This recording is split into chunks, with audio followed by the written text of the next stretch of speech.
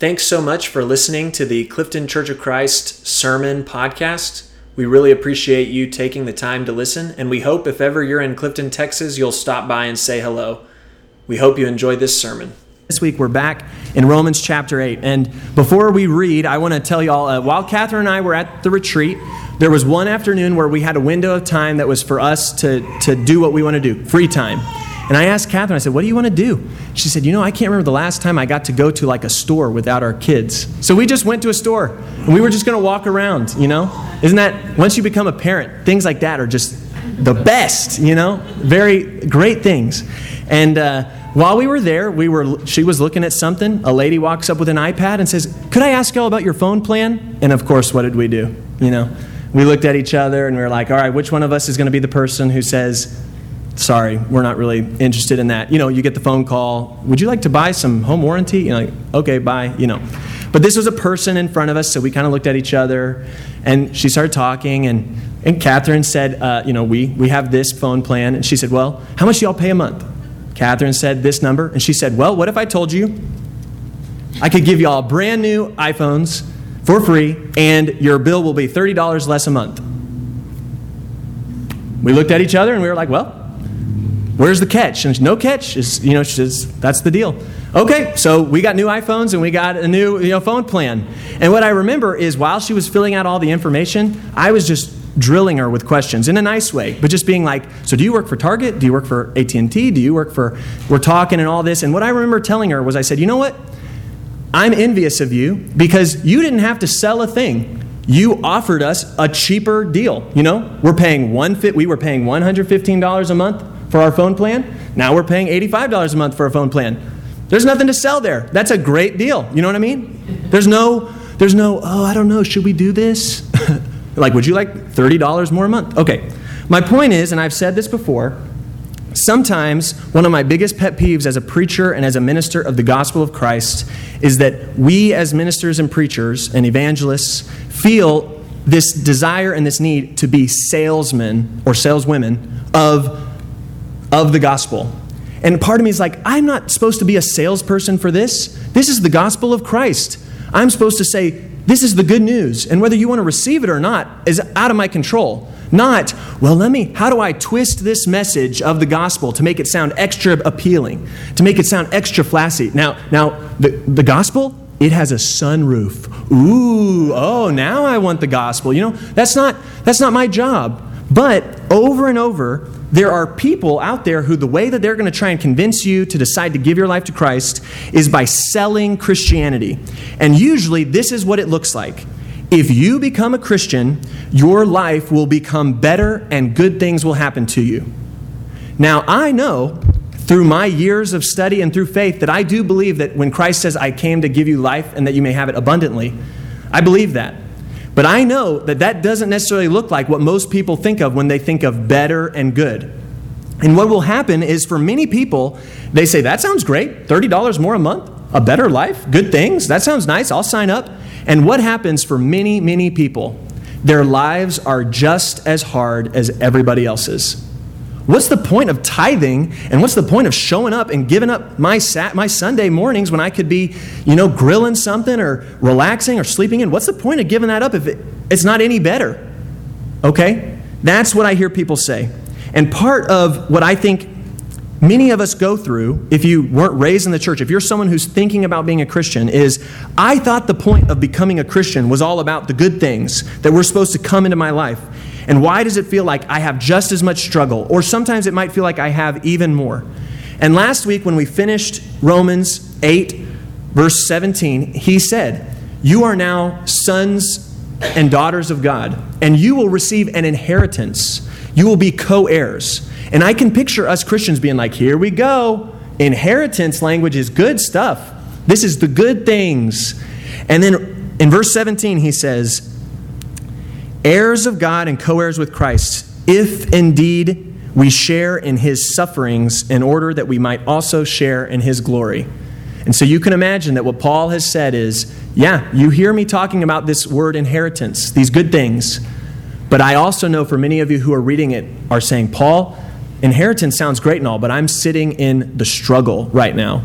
What about that? So let's turn, Romans 18, you can turn in your Bibles or your scripture journals.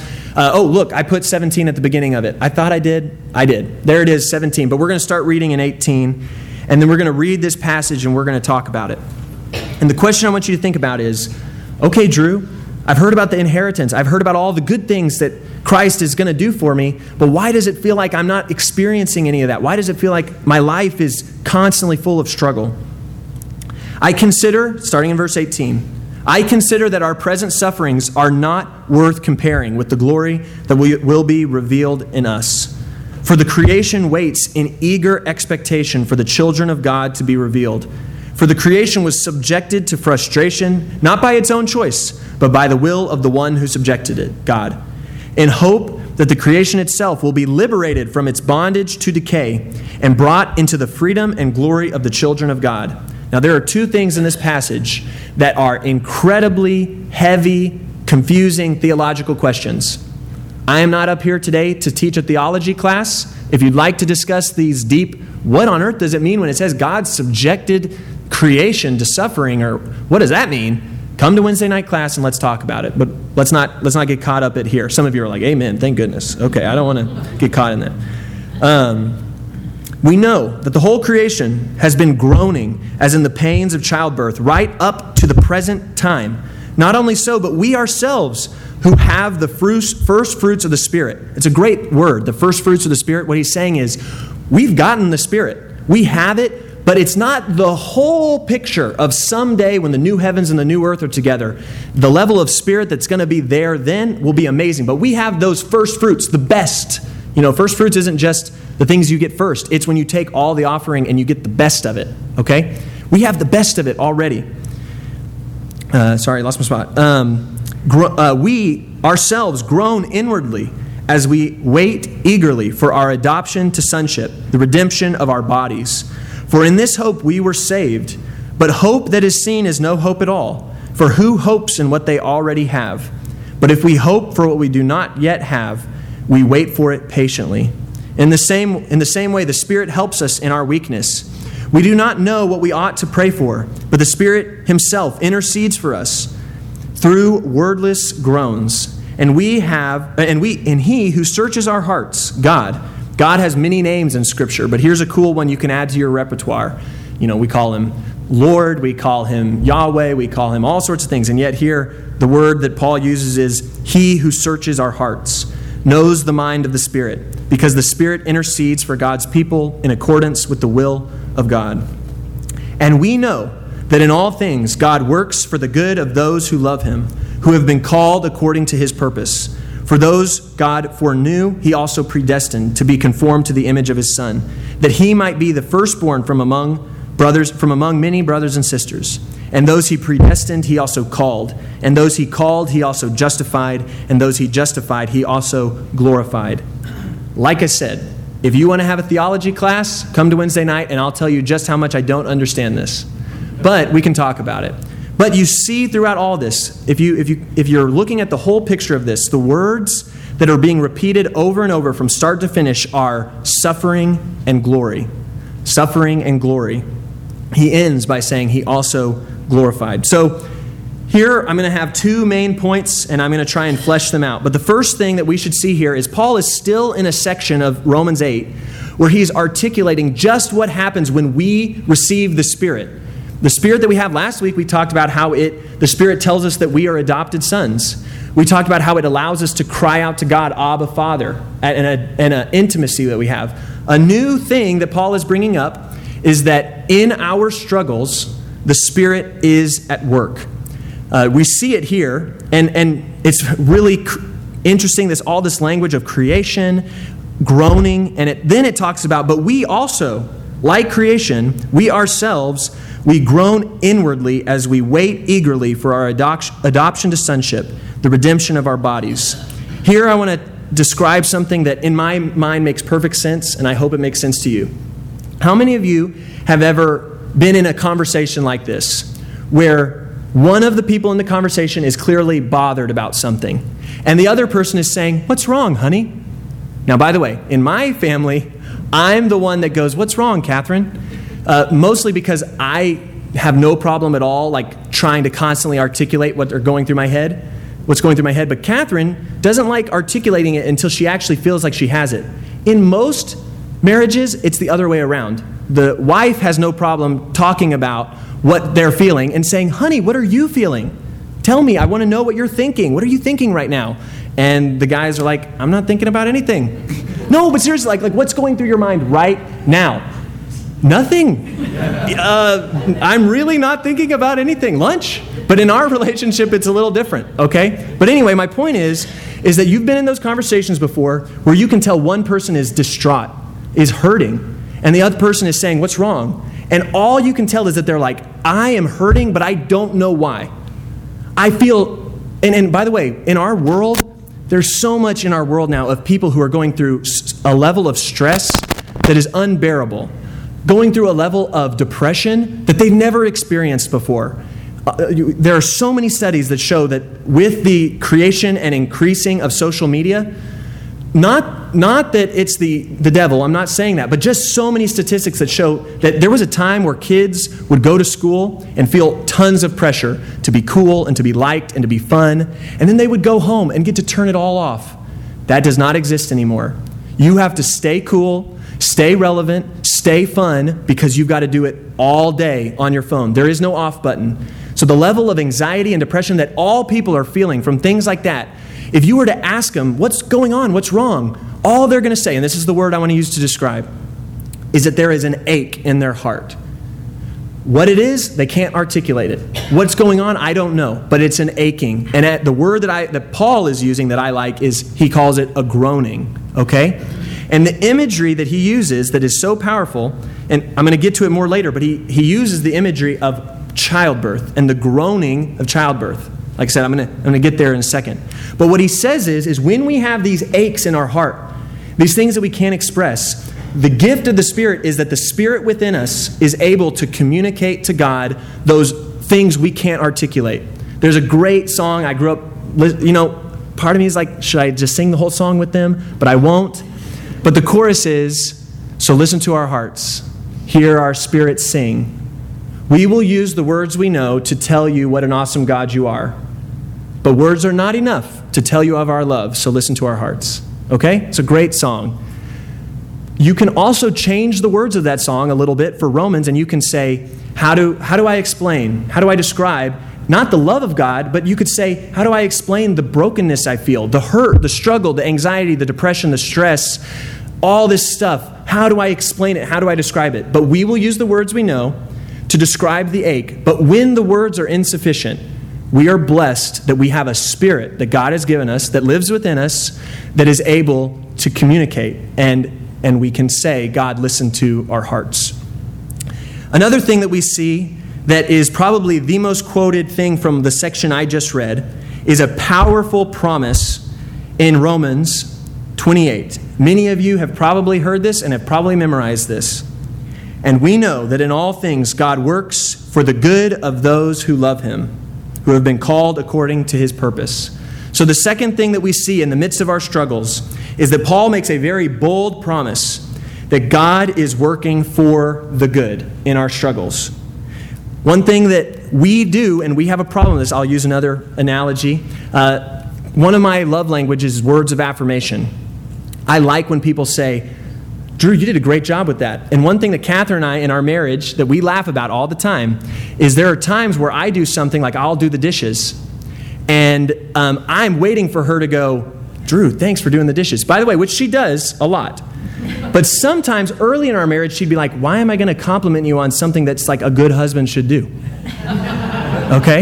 You know, if I say, hey, I got up a little extra early and helped the kids. Great, you met the bare minimum of being a husband. Okay? What do you want? A badge? You know? An award? A trophy? And I'm like, well, no, but, I do like thank yous, But anyway, we do this thing with life where when we go through life, when good things happen in our life, we're like, oh, well, duh, God, I deserve that. It's my right to have a good life. I mean, look at me. Have you seen what I'm doing for you, God? Of course I deserve these good things. But there is nowhere written where it says that when you go through life, we deserve to have good things happen to us. We are going to have good things, we are going to have bad things. But here's what we do know, is that even though we have no guarantee on what the flip of the coin that's going to happen with life, we do know that we have a God who is going to work for our good. Life is not going to work for our good, but God will, okay? So the thing that I want you to hear, let's go back to this. Our present struggles, the things that the people in this church were going through, the things that you're going through, they do not have the last word. The last word is that God will work for good. So let's use this pregnancy analogy. When I don't know how many of you have been present for the birth of a child, and especially the birth of a child where there was not an epidural, okay? But there are noises, right? I actually remember when I was a kid, my mom would change the channel or switch it off if we were watching a movie or a TV show where someone was being depicted as having a baby. Because my mom didn't really feel like it was appropriate for me to hear that. And in some ways, it's kind of this, hey, let's not talk about this, because that's an intimate, vulnerable place where literally the woman is going through probably one of the most excruciating things they will ever go through. Paul is talking about your Christian life like a woman in childbirth. And what he's saying is he's saying, I know, and I don't want to convince you that what you're going through feels good and is fun. And no, by the way, Paul has never had a baby, so he's, it's kind of like, okay, Paul, good luck making this analogy. But what he's trying to say is, why on earth do women have a baby and then say they might do it again? And it's because at the end, there is a child, hopefully, God willing. There is something there that makes you say this suffering isn't pointless, because there's a good thing that comes at the end. Like I said, God willing. Not for everyone, but we are so grateful when it does. And what he's saying is, creation has been groaning as in the pains of childbirth all along, waiting for the day when the children of God will be revealed. And we ourselves experience a groaning, an ache that we have. And the reason that we're able to endure the suffering is because we know that at the end of the suffering, there is glory. In the same way that a woman is able to endure the pains of childbirth because she knows at the end, there is a child. There is glory. Does that make sense? One of the stories that's one of my favorite experiences I had as a youth minister was we had a trip that we took to Nicaragua every year. And it was the trip. Everybody and their dog in the youth group was like, when am I old enough to go to Nicaragua? And one year, there was political rioting in Nicaragua a couple months before, and we had to change plans. And I remember for some of my seniors, it was like, this is going to ruin my life, This is going to be the end of my summer.